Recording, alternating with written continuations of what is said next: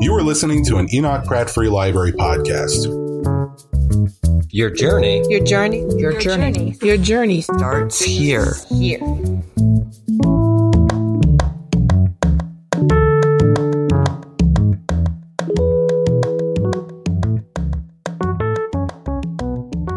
I have the honor of working for 7,900 young people and young scholars.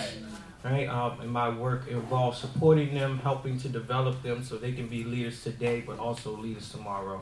And I have the honor to serve on the One Book Selection Committee on behalf of City Schools in recognizing this amazing literary writer, energizer, great person, and leader today, Miss Nick Stone. And I'll be moderating, but this is your show, this is your platform, and I know you all came to hear her speak and hear your voices heard, so I'm going to do minimum talking and allow her to do her part. So, I mean, first of all, I'm jealous. Have you seen this guy's eyelashes? I have to spend $40 on good mascara to get my eyelashes to look like yours, and that just feels wildly unfair. But I'm very excited to be here in Baltimore, even though this table is hiding my tutu. It's really cool to be with you guys. And, you know, when I found out that Dear Martin had been chosen for Baltimore One Book, I was like, what? Get out of here. Like, I just didn't, I don't know, like, I wrote a book for my sons. I have two sons. I have a 6-year-old and a 2.5-year-old. And this is a book that I wrote for them. You know, they're going to hit a point where they need a little bit of guidance when it comes to navigating what can be a bit of a tumultuous place. So for it to have like grown tentacles and rooted itself in so many places has been really something. got it. Well, you just knocked off 3 of my questions. Well, there it is. That's just how energy is going to flow here. I was going to actually start by asking you, how have your experience been in Baltimore thus far? Dude, Baltimore is so... Okay, my one issue with Baltimore is it's so cold. What is that? Like, I'm from Georgia, and I'm like, we don't do this. Like, if it gets this cold in Georgia, I'm not leaving my house. But, like, it's always this... In the wintertime, it's, like, always this cold here, and I can't...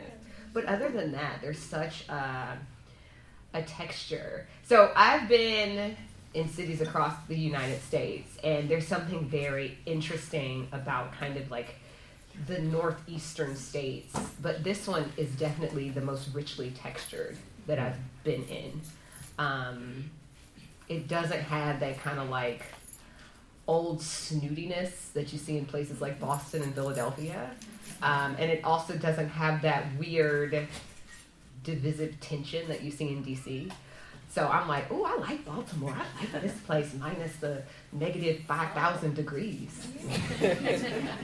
Wonderful. Welcome to Baltimore. Thank you.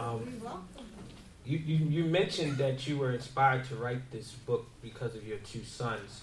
When did the idea, the vision begin for you to spark to become an author first? So it took me a while. I apparently in 8th grade told my best friend Alex. So my second book, Odd One Out, there's a character in that book named Ray. Alex is kind of the inspiration for Ray. Okay. But she tells me that when I was, a baby. She tells me that when we were in 8th grade, I told her that I intended to become a New York Times bestseller. I wasn't writing no books, so how I intended to do that, I'm not sure. And it took another 16 years before I got started. But a lot of that had to do with, like, the stuff, I'm going to say stuff and be nice, the stuff that we had to read in school. 4 years of high school, I met 3 African-American characters in our required reading books. Oh. One was kind of a hunchback, sweet guy, big dreams, couldn't do anything about them. That was Crooks from Of Mice and Men by John Steinbeck. The second was an escaped slave, headed up a river with a little white boy who I couldn't understand half the time because he was written in vernacular. That was Jim from The Adventures of Huckleberry Finn. And the third was a man falsely accused of this heinous crime who eventually loses his life despite being innocent, and that was Tom Robinson from To Kill a Mockingbird, and that was it. I didn't meet no other black people. Tell me about those narratives, right? I mean, and like, so not only were they these very sad stories, they also weren't women, you know? Like, I didn't see black women in books or writing books until, like, I discovered Toni Morrison my senior year. But, like, bro, Toni Morrison is Toni Morrison. You know what I mean? Like, it wasn't like, oh, I can be like her. Like, I knew for a fact there is no point in my life where I will write a paragraph that is 3 pages long. Like, that's just not something that I am capable of doing. So, and then I read The Color Purple also my senior year of high school. But the thing about Toni Morrison's work, Alice Walker's work, Zora Neale Hurston's work, Maya Angelou's work, they were writing about characters that I can only identify with in skin tone. So, like, I didn't escape from slavery and kill my toddler so she wouldn't have to be enslaved. You know, like there are things in their work that I just couldn't identify with. So not only not seeing people like me in books, but not seeing writers who looked like me writing stuff that I could engage with kind of on a really personal level, it made me think I couldn't write. You know, I remember in 5th grade, my highest aspiration was to be an astronaut. And that was 100% because of this image that will exist in my soul for the rest of my life of Mae Jemison in her orange jumpsuit. Y'all all know what I'm talking about, right? The helmet she has tucked under her arm is as big as her upper body. She got her little fro, this beautiful brown woman. Like, I knew for a fact when I saw that picture that I could be an astronaut. I didn't see images of writers, though. I didn't see images of writers who I could identify with. So it took me a while to start.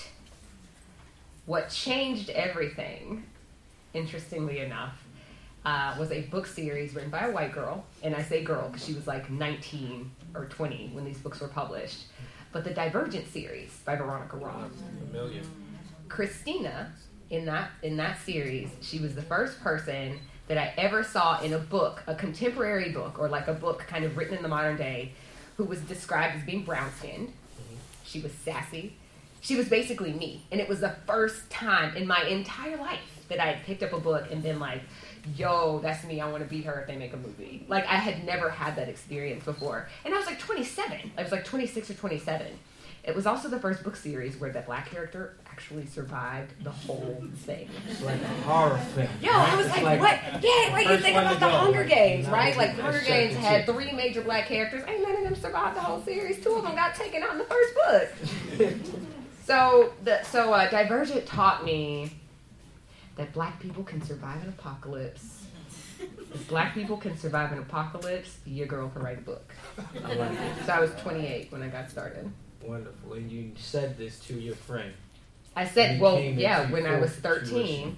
And what's interesting, I completely forgot about it until, like, I think the week that I made the bestseller list, she called me. And she was like, yo, you did it.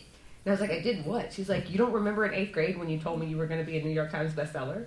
And I was like, no, but cool. I'll take it. Yeah. You seem to have those moments a lot. Yeah. Right? So yeah. we're going to share a space of transparency. Please. I slid into her DM. Attempted to, we should say. Attempted to slide into her DM about March. And the young people know what DM is, right? Direct message on social media.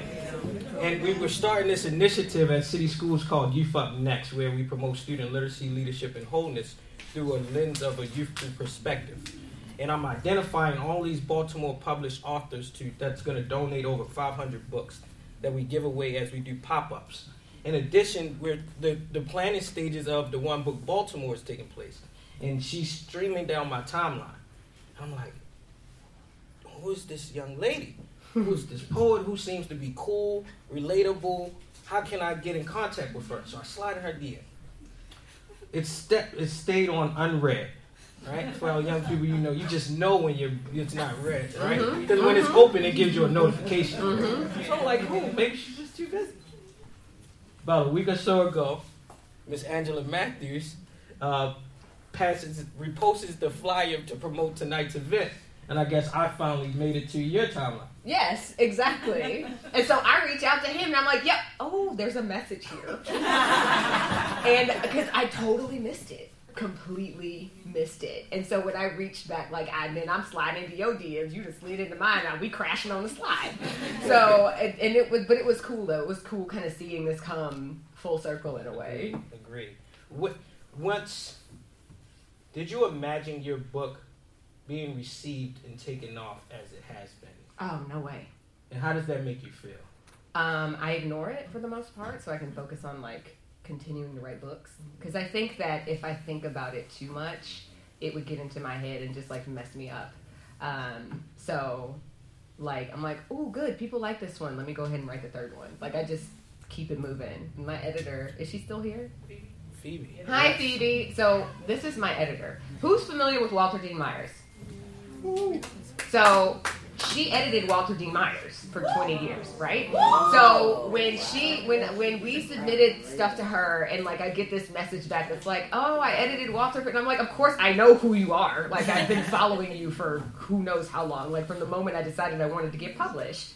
And so we went back and forth on Dear Martin quite a bit, but she can tell you that like the minute I turn something in and it goes to copy edits, I'm on to the next thing. Like I just want to continue to create content for my young readers. You know, we don't get a whole lot. And I think that it's important once you start making readers, because honestly that has been the coolest part of this whole thing is the number of kids I get who slide into my DMs and tell me, yo, miss, I ain't never read a book before in my life, but like this the best thing I ever seen. You know, like I get so many of those messages where you have these kids who have never read a book before because they were never able to connect with any of the books they were told they had to read. They come in and they say, yo, when's the next one coming out? And I'm like, well, crap, I gotta write it. Like, let me hurry up and get the next thing out so that they keep reading. So I try not to even think about it. Got it. So now my question is twofold based off of your response.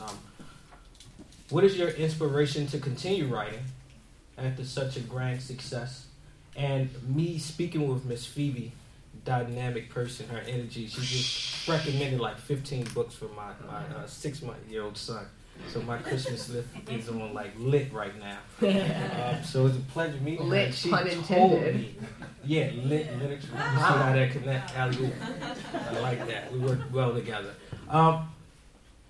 She told me of the story when she first got your first draft of a piece of writing that you had. And she identified you as writing style that was similar and very remarkable, similar to Walter Dean Myers, right? What was your first piece of writing? Did you start with the intent of writing the storyline and the narratives and these characters that are here in the Dear Martin book?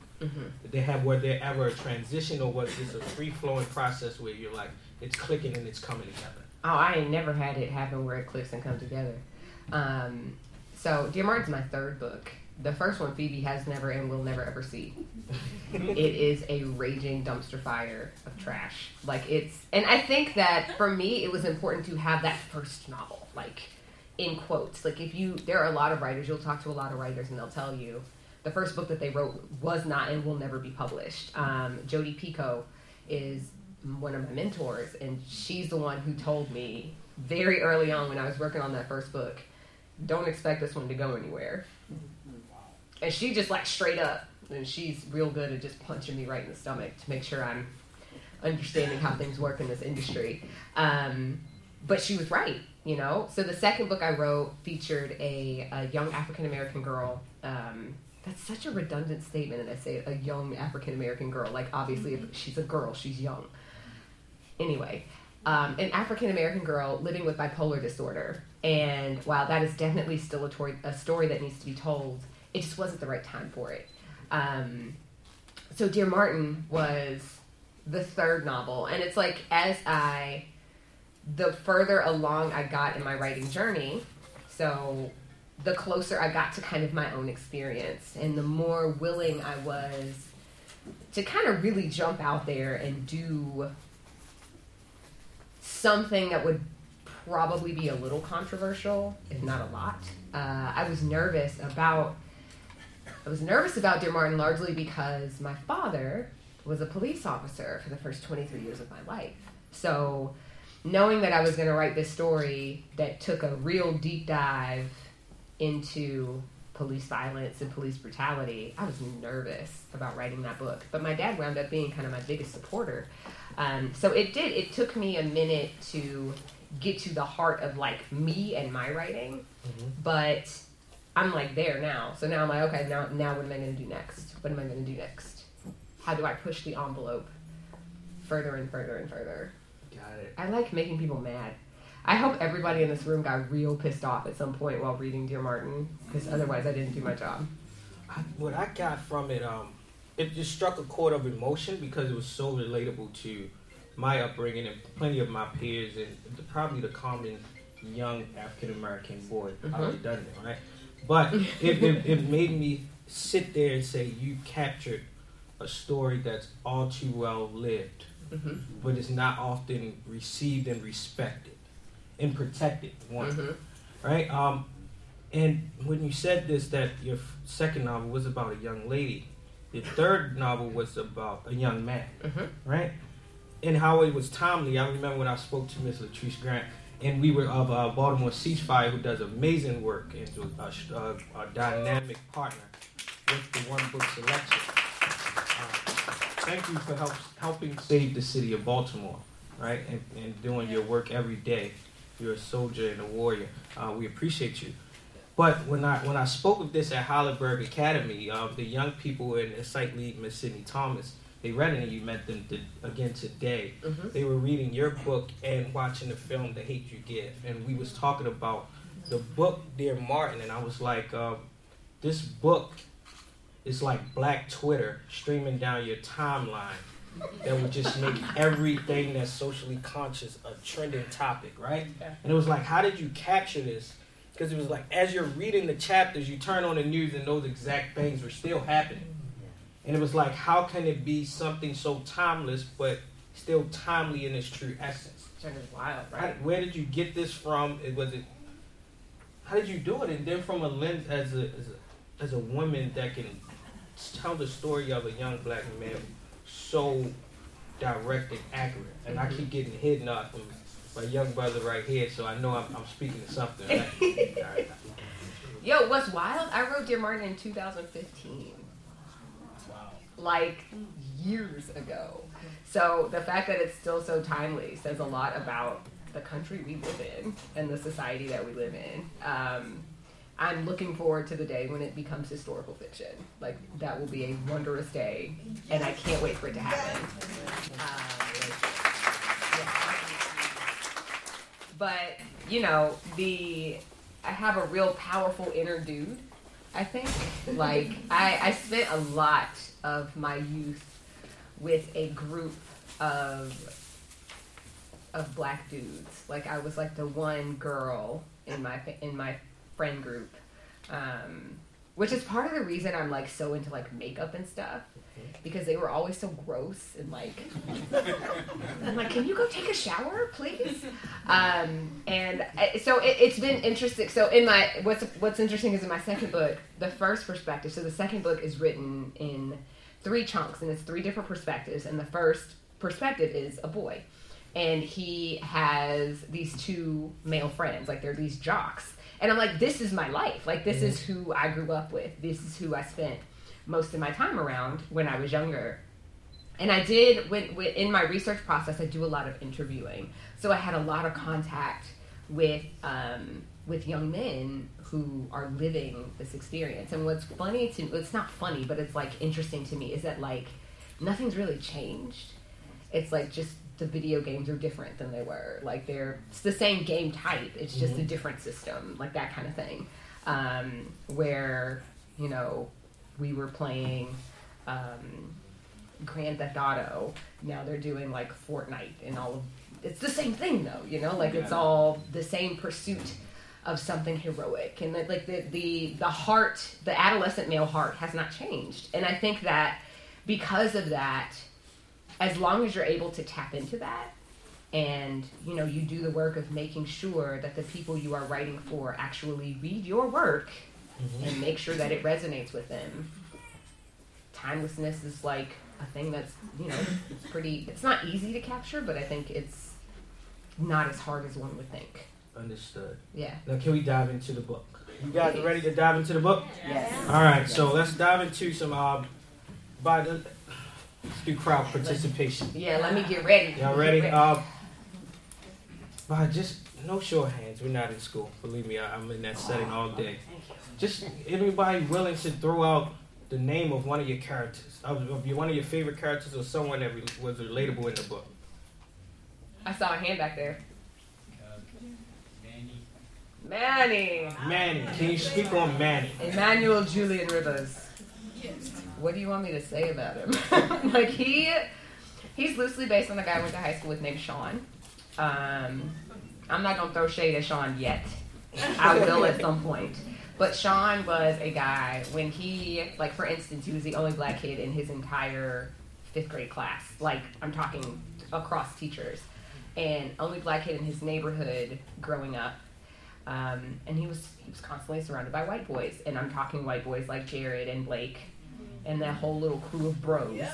And so Sean moved through the world in a very particular way. And he was a guy who... he just kind of put up with the racist jokes, and he was absolutely terrified of girls like me. Despite the fact that I was like, I got called an Oreo just as often as he did. You know what I mean? Like, we had similar experiences. Like, I grew up around more black people than he did, but like, classroom-wise, I was always the only black kid in my classes. I went to I think my high school when I was there was probably 70% white. So it's not like we didn't have people of color in the school. It's just that they weren't in the classes that I was in. But Sean was so scared of black girls, like terrified.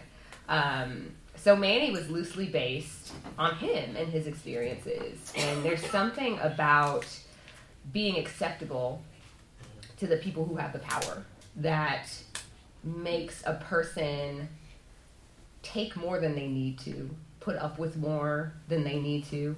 And so Manny was pretty tightly based on him. Now I'm going to throw some shade at him because I asked him to prom junior year. And, like, I was cute, you know. I've gotten cuter, I will say. Like, thank God I did not peak in high school. But I asked him to prom junior year, and he told me no because he was going with this blonde girl named Sierra. Whatever. Oh, no, she wasn't even close to being as cool as SJ. But then once we hit college, I think I was like 19 or 20, I get this DM on MySpace. That tells y'all how old I am, first of all. But I get this message on MySpace that's like, no, I don't think I think MySpace is very much obsolete now. But he sends me this message just like, yo, I really messed up at high school. Yo, can we like go out? And I was like, no, what do you mean? Get out of here. And then a couple of years ago, I get a DM on Instagram from him talking about how if he could go back and do it all over. I'm like, Sean, I'm gonna need you to let it go, bro. It's not gonna happen. It's not gonna happen. He did. Got it. I'm like, I'm glad that you have recognized the power of chocolate. Like, go find you some, sir. Just not this one. Just not this one's taken. When I was reading it, I was like, will Manny ever get it? Will it ever click for him? And it's like he was so indoctrinated with this problem of dragging or straggling across the color line. Mm-hmm. Right, and he had a place of, what is it, the double consciousness of a black body with white mind. And it was like, which is it's hard, man. Powerful, and scary at the same time. Hard. Because when does he know which light bulb to click on at the right time? And I was just waiting for that and waiting for that in the court. It was like sometimes you thought he was about to get it, and he still dropped the ball. Yep. And it was like, so thank you for making that a character as well, because I think we often deal with that. Yeah. And when we were selecting this book, I remember someone, I'm not sure if it was in city schools or on the selection committee, they were like, do we pick this book although it's based on private school setting? And I was like, no, I think that makes it even more powerful because it allows our young people to know despite their place their community, that the stories and the life experiences are all the same. Yep. And it now gives them a life experience of another young person. Because when Baltimore had the walkouts with the young people, little did they know is that the young kids from the private schools were discussing next steps and strategies of walking out the school the next day on Twitter. Yeah. At 12 o'clock at night when their parents were asleep, sliding in each other DMs. So the young people at the private schools were DMing the young people in our city schools, creating strategies through social media. And I'm like, they already talk to each other. Yes. What if we can get the ones that will never have the accessibility on the bus or to get to these communities to still be able to speak with each other? Yep. And fact check, did you know that school actually exists? I didn't. So wait, this is a great story. So I thought I was making Brass Prep up. I was like, let me get as ridiculous as I can. Let me make this a high school, so it's 9th through 12th grade only. I'm like, okay, we're gonna make it cost $60,000 a year. It's gonna be like 8 black people in a population of 400. Ain't no way this is real. I'm just gonna stretch it out as far as I can. Then in January, I get invited to the Williston School of Northampton. This is up in Massachusetts. It was cold, it was snowy, and I was like, why am I here? It's so cold. But this school, $60,000 a year, 9th through 12th grade, they had 25 African American students in a student body of 500, and 12 of them graduated last year. And I got there and I was like, oh my gosh, I'm in the twilight zone. What is happening? But these schools absolutely exist. And I got to interact. So I had dinner with 12 of these black students. And I think I was either 12 or 13 of these black students at this school. And to watch them at this table all just exhale for a minute was nothing short of amazing. Like, I started college at Georgia Tech. Great school. Was not the place for you, girl. It just wasn't the place for me. I remember being in my first auditorium classroom. It was Calc 2. And I was one of like 2 or 3, maybe, brown as in like African American faces in the auditorium of like 250 or so students. And I just felt like, I've said it I've used the metaphor before where I felt like a speck of pepper on a sea of fettuccine Alfredo. Like it was just this very pale space. And then there's me just sitting in the middle looking shell-shocked. And I wound up transferring to Spelman. Because, and it's interesting because my mom went to Spelman. My auntie went to Spelman. I had legacy in the family, but I was like, I'm not going to do what y'all You were did. getting all type of points. HBCU right across the street. Yes, right? Morning. It was the best decision I ever made, though, because there's something so relieving about being in a space where you are not constantly aware, even subconsciously, of the fact that people around you are looking at you and wondering if you have the qualifications to be in the space that you're occupying. That was really uncomfortable at Georgia Tech. And I slipped into a depression.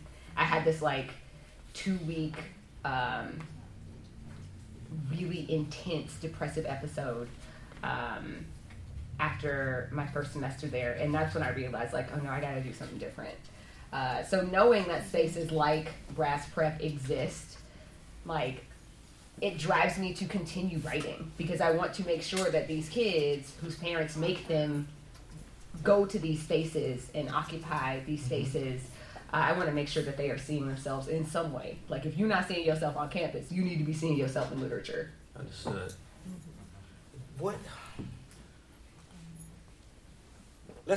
Before I ask this next question, let's ask some more people from the audience. You mind throwing out another character? Let's play the character game. Go ahead, I saw you. Jared. Oh, don't get me started. I still have, I have a personal Jared. His name is Daniel. And listen, but he's my boo, the only reason, I'm not going to cuss because I'm tempted to, but the only reason I keep this sir around, this He's not a young man. He's like 34. The only reason I keep him around is because we've been friends since we were 11. But he's so obtuse about it. But I will also say, I cuss him out all the time. Like, we have these very intense conversations where I'm like, you're being an idiot. You're not even paying attention. I need you to look at these statistics. Like, and we will have this back and forth. The good thing about Dan is that he is open to actually hearing what I have to say. Does it change? It has definitely affected the way he sees the world. Does it change the way he moves? Not necessarily, because honestly, it doesn't have to. But the Jareds of the world, they're everywhere. I remember hearing these radio interviews, doing these radio interviews, and there were a couple where I got questioned about Jared. He just had to have been so difficult to write. And I was like, bro, Jared was the easiest character in this book to write. There are so many Jareds running around everywhere, polluting the earth with their idiocy. Like, it's fine. Got it. I like how you took that. It was like... I had this thing with SJ. Mm-hmm. I could not understand the false start between her and Justice. Yeah. I could not understand that. Can you say more about what I like you, but I'm not going to act like I like you, and I might kiss you, but then I'm going to just completely ignore you. Like, talk to us. Did you date in high school? Did you date these?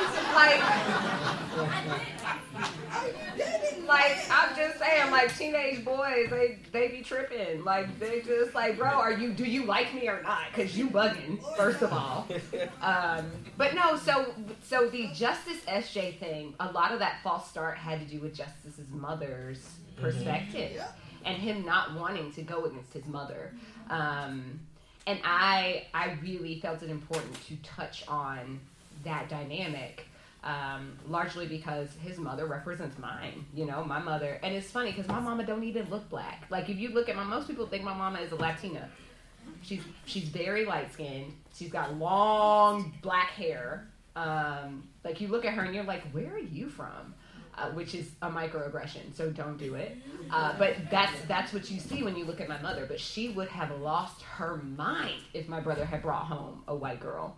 And when I get to talk about this in school settings, I tell kids to think about history. Like, there are things in this book, if it bothers you, do some research on it, because there's a good chance that there's something in history that this is linked to that you need to know about. So with this particular conversation, when I tell them, like, there still to this day are a lot of black mothers who are not okay with their sons bringing home white girls. That's completely rooted in the fact that, when these mothers were children, if their brother would have brought home a white girl, their brother could have lost his life, The history of this country when it comes to interracial dating is not only fraught, it's just nasty, Like, Loving versus Virginia happened in 50 years ago, right? 1968. So you have, before that, it was illegal in most states for people of different races to, no, I'm going to take that back. It was illegal for white people to marry anybody who wasn't white. So I like putting stuff in books that provokes emotion, and hopefully when that emotion is provoked, you're provoked to actually go do a little research behind it. So that's why they was tripping up a little bit. Got it. So you definitely scratched out the question that I had. It was literally the same one, but when you connect, yep, that's exactly it. I'm gonna get back to other audience participation and then give you all time to start asking questions directly yourselves. All right. I just want to ask you a few more questions. Mm-hmm. Can you speak on the importance of Justice finding an expressive outlet during a time of turmoil, internal conflict, and trauma? And why did he pick specifically Martin Luther King? So first I'll tell Reverend you Dr. Martin Luther King the Jr. Reverend Dr. Martin Luther King Jr. So what I will first say is Justice's decision to write these letters came from me dealing with my own trauma. When I was in therapy in my early 20s, I was taught to use a journal to work through a lot of the stuff that I dealt with and to write letters. So I remember there was this one period where everybody I had a grudge against, I was supposed to write them a letter and burn it. So I had to get all of the nasty out. So now I literally have a formula that I work through with some of my mentees when they're dealing with trauma, when they have kind of unforgiveness festering inside of them, where you sit down and you write a letter where you name the offense, you name how it made you feel, and then you let the person off the hook. So I wanted Justice to have a similar thing. He writes to Dr. King, largely because after the death of Mike Brown, the Black Lives Matter movement kicked off. Like, the hashtag was birthed when George Zimmerman was acquitted. The movement kicked off right after the death of Mike Brown in Ferguson, Missouri. And I kept seeing people quote Dr. King in opposition to the movement. I was like, where do they do that at? Yeah. What you mean Dr. King would be opposed to people marching and protesting? What Dr. King are we talking about here? So when I heard and honestly the straw that kind of like pushed me over the edge was hearing the mayor of Atlanta, bro, this is Dr. King City. I could go to his house and you up here on TV talking about all I ask is that you don't take the freeways. Dr. King would never take a freeway. Bro, hold up. Let me send you a copy of Selma in the mail. Because clearly, he took a lot of freeways. Like, let's use Google. Dr. King takes freeway. Y'all tell me how many hits you get, right? So that's why he writes to Dr. King, because it's like the further we get from the civil rights movement, the more it seems like people want to smooth the edges of Dr. King's teachings, and they want to make him this docile man who was, he was pro nonviolence. And I'm like, okay, that's cool. But like in remembering the civil, don't forget the disobedience. Like it's important that we really take in his whole thing, right? So that's where the Dr. King piece came in. Got it. 2 more points. The relationship and the sternness and the affection of his mother, of telling him it reminded me of Mother to Son, Langston Hughes. Was that intentional? And I think my mom's here. She's right there. And I go through she's the one holding my newborn baby. I gotta hold the baby, just so you know. Okay. Yes. All right. I guess my girlfriend will approve of that. Yeah. Recognize it. But it reminded me of Mother to Son by Langston Hughes. And when he said, boy, don't you keep a turning. You keep it moving. Yep. And when you had that dialogue, I was like, wow. Because the mother could have been passive, could have been a place of affection, but she was his strength and his backbone. Can you speak on that? I've never met a black mother of sons who is passive. Never. I think that the moment you are a black woman and a boy comes out of your body, however he comes out, there is steel that forms in his place. And I think that we know what our sons are going to go through the minute they come into this earth. Even if you have never seen it. Like, I feel like a black woman could grow up in an all-white environment, but the minute she has a black son, she knows it's on and popping. And I think that is something that we know. Oh, so fresh. I can't even wait. You know, don't you? You just had a baby. Like, it's in there. It's in there. And I think it's fascinating. We don't have the liberty of coddling our little boys. Not if we want them to survive a world that is often against them. So my boys every day have to say, Mommy, I can do anything. Mommy, I can do anything. Okay, now go clean your room. Like, give me a hug and a kiss. Tell me you can do anything, and then go clean up, because we're not doing that. Like that. But it's such a beautiful thing to me too, that there's this ability to balance firmness with tenderness. We magic. That's all I'm saying. I agree. Do y'all agree? Yeah. All right. Speak of another relationship, his teacher, the educator's role, and being that strong male figure and trying to get him to be forward thinking and allowing him to be vulnerable but tough, and also challenging him to to get past the present moment. Mm-hmm. How was that in writing this? And was there any inspiration or any things that you may have seen in your life as a lived example of this? The book is dedicated to a man named Casey Weeks. Mm-hmm. He was my English teacher, 9th and 10th grade. And he's this white man, like white as snow. Ain't a soul bone in his body. But he got it, and he saw me. I was the only black kid in his class, but he didn't try to ignore that. And I think that having the teacher who is willing to engage you where you are, because that's really what makes Doc, is that he is willing to engage these kids where they are without judgment. And I want you to hash out the things that you're thinking and feeling, and I want you to have this space where we can talk about anything.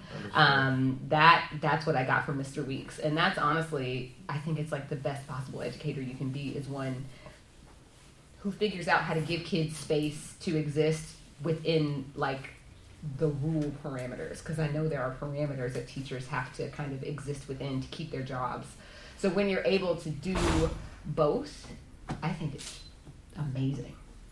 Awesome. Thank you. Time to open it up for you all. You guys ready? We're going to pass the mic around. Let's be very short, concise with our words to be mindful of everyone's willingness to let me be concise. And to get as many questions as we can possibly ask in our remaining time. Ms. Deb, if we start, Ms. Taylor, if we start to go over, just give us the Tracy, just start to give us the signal. We also want to have time for folks to get their books signed.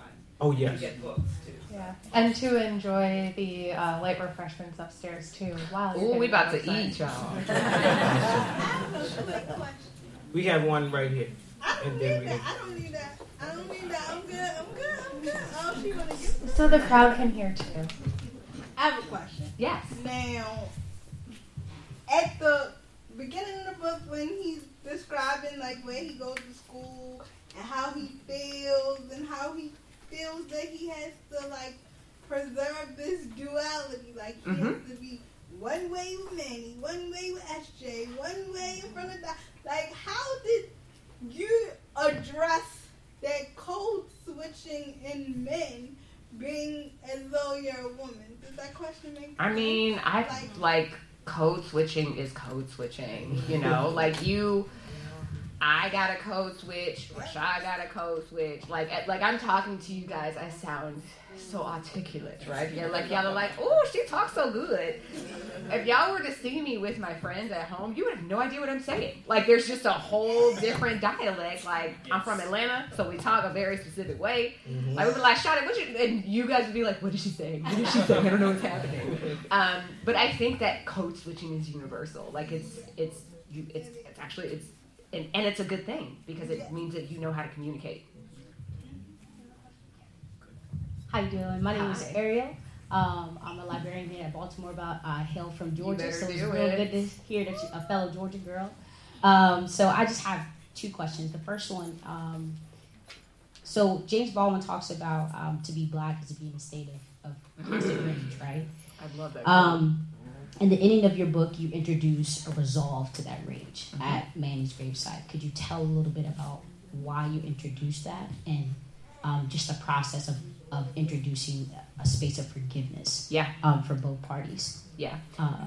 And the last question is kind of chill, but did you mean for the initials of Dear Martin to be DM or as a nod to social media? Just not at all. The second question, like there's a whole bunch of stuff in the book that people are like, oh, SJ, is that social justice? And I was like, well, no, but yes, sure. So to answer your first question, as a book written with Dr. King in mind, it was important to me that there be some kind of reconciliation, just to honor his legacy and to honor what he stood for. And I do feel like it was pretty well earned. I do think forgiveness is one of the most important skills that we can learn, because forgiveness is a skill. Like, it's a decision to let somebody off the hook whether they apologize or not. And, I think of unforgiveness as this poison that you swallow hoping somebody else will die. I read that somewhere. And it's like you want somebody to pay for something that they did and they gone on about their life. Like, I don't care, So I felt it important that Justice exercise this forgiveness more for himself than anything.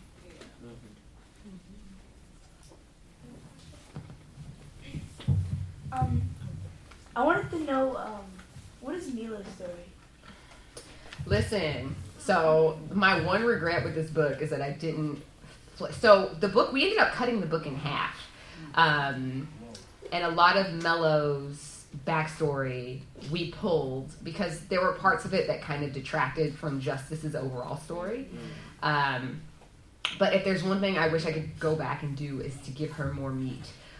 What I will say is that there's a chance I will be allowed to give her more meat in a different medium. You guys use your deductive reasoning. We will see how this goes. I have created a different form of Dear Martin that gives Mello a lot more meat and weight, and I think it's important that she gets another chance to be seen as her full self. Smiles and doesn't violate non-disclosure agreement.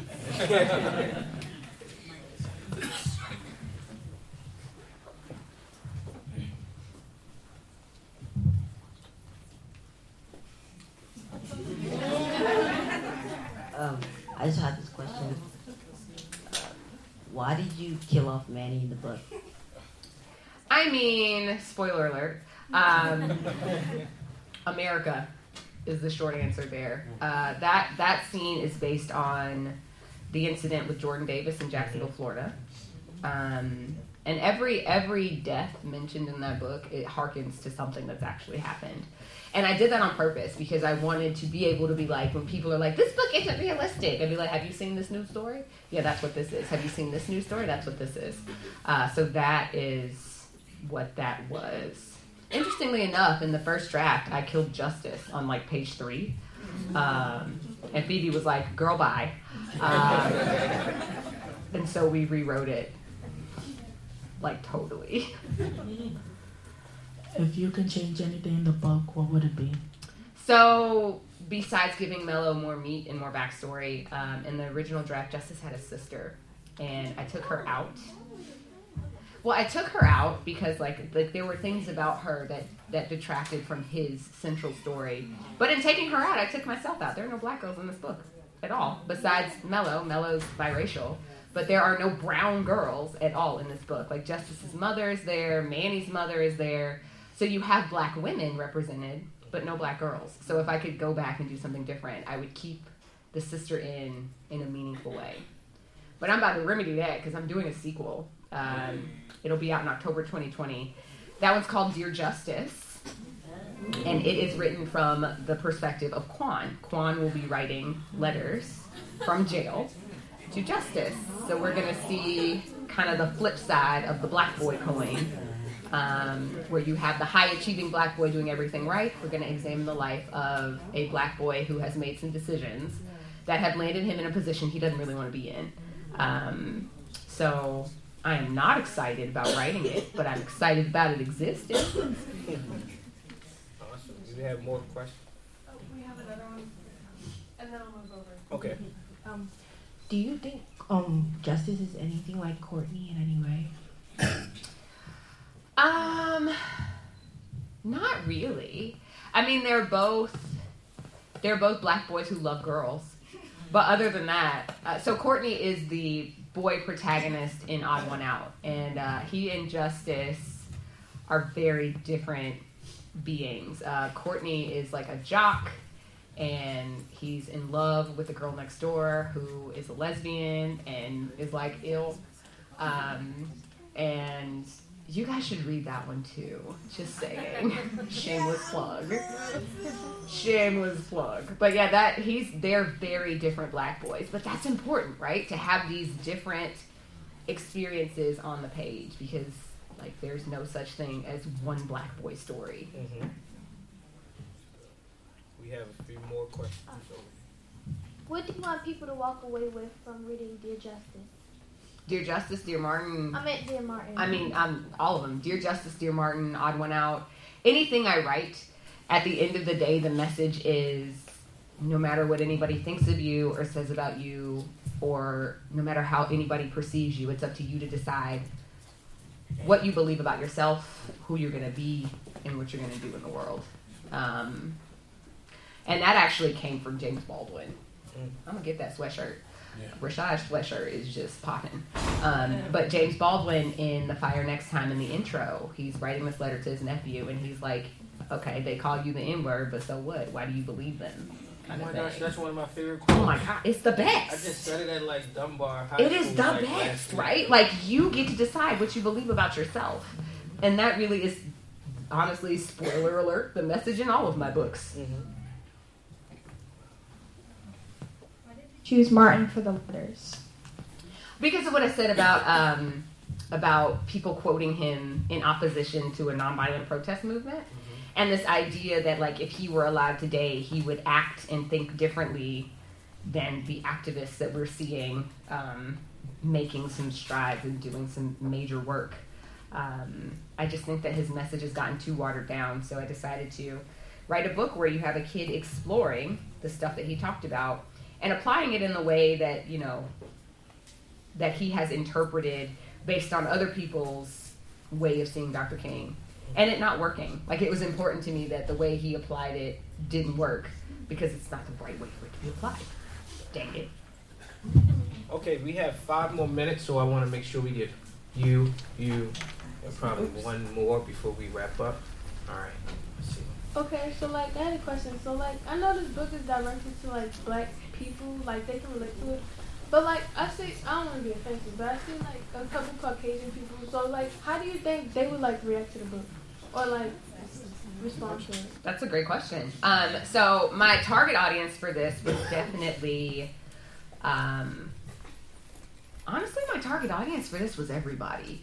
And I say that because I deliberately wrote chunks of the book in a way that, like, for instance, the dialogue sections in the book where they're in the classroom and they're having these discussions and you see a character's name, a colon, and what the character says. I wrote it that way so that anybody reading could find themselves in that classroom, because I wanted it to be a book that black kids could relate to, but also a book that would give white kids an opportunity to kind of enter into a different experience.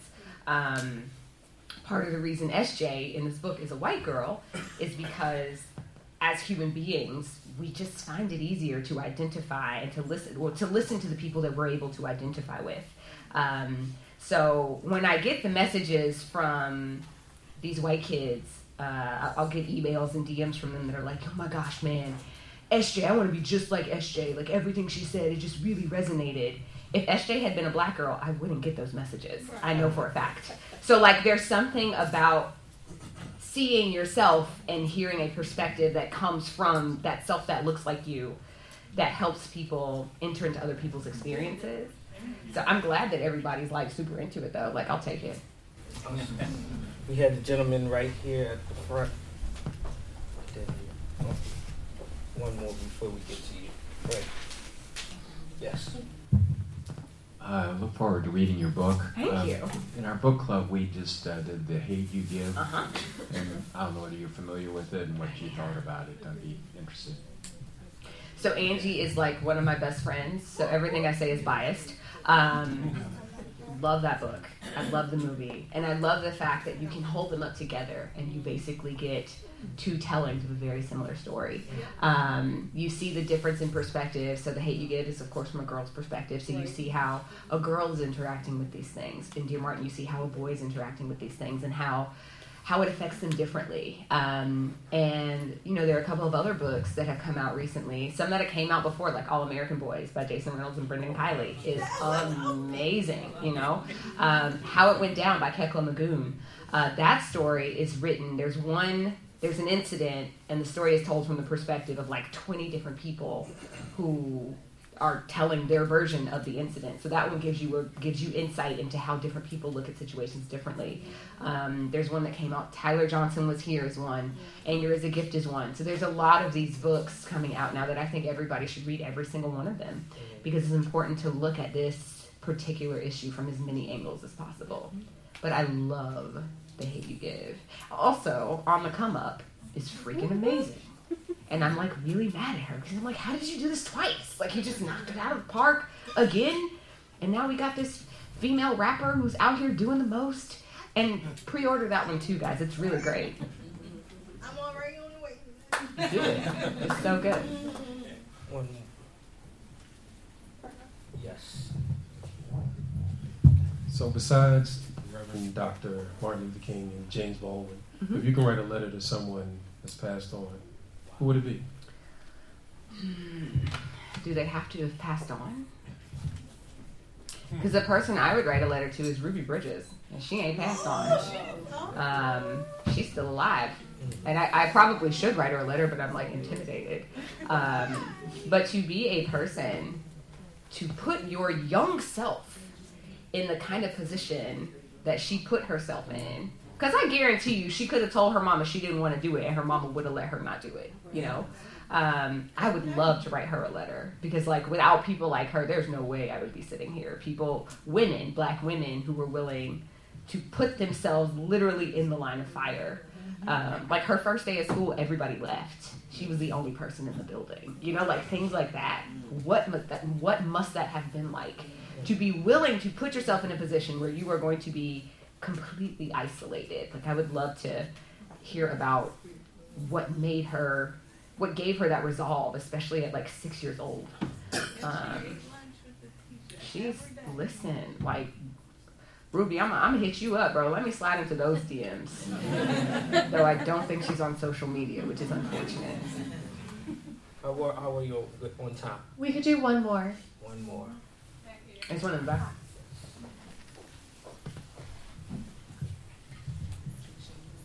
What was your motivation to write this book? I wanted to create something that I could give to my sons at the point when people start following them around grocery stores.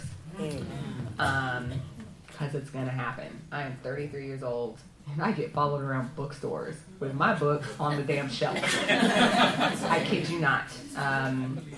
I was in a bookstore earlier this year, and me and my best friend are sitting in the cookbook section, minding our own business, and we were sitting there because there was no space at the tables or on the benches, and the manager comes around the corner.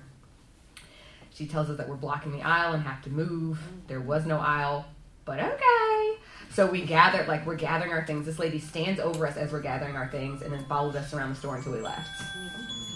And like petty Patty in me wanted to be like, yo, you see that? I want to sign these. I wrote them, but I didn't do that. Maybe I should have. You know? I think, honestly, I was so in shock that I was just like, is she really following? Like, you think I write books, bro. You think I'm gonna steal them? Like, I'm gonna take money out somebody else's pocket when I want them? What you mean? But okay. So yeah, it's gonna happen where they are stopped for no reason, where they walk into a store in their private school uniform and somebody follows them around because they think they're gonna steal something. And I wanted to create an item that I could hand to them to just be like, yeah, this is going to happen to you, but that's okay. You're still amazing. It ain't you, it's them. Wonderful. I think that's a perfect way to wrap up the Q&A session, but we want to be mindful to allow everyone to get their possible books purchased or signed by the incredible Nick Stone. So let's give another round of applause to Nick Stone.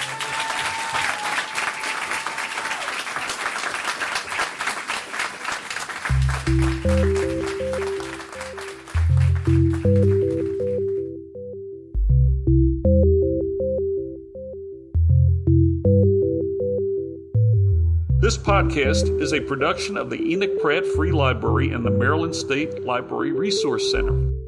For more information and to access more library resources, please visit prattlibrary.org.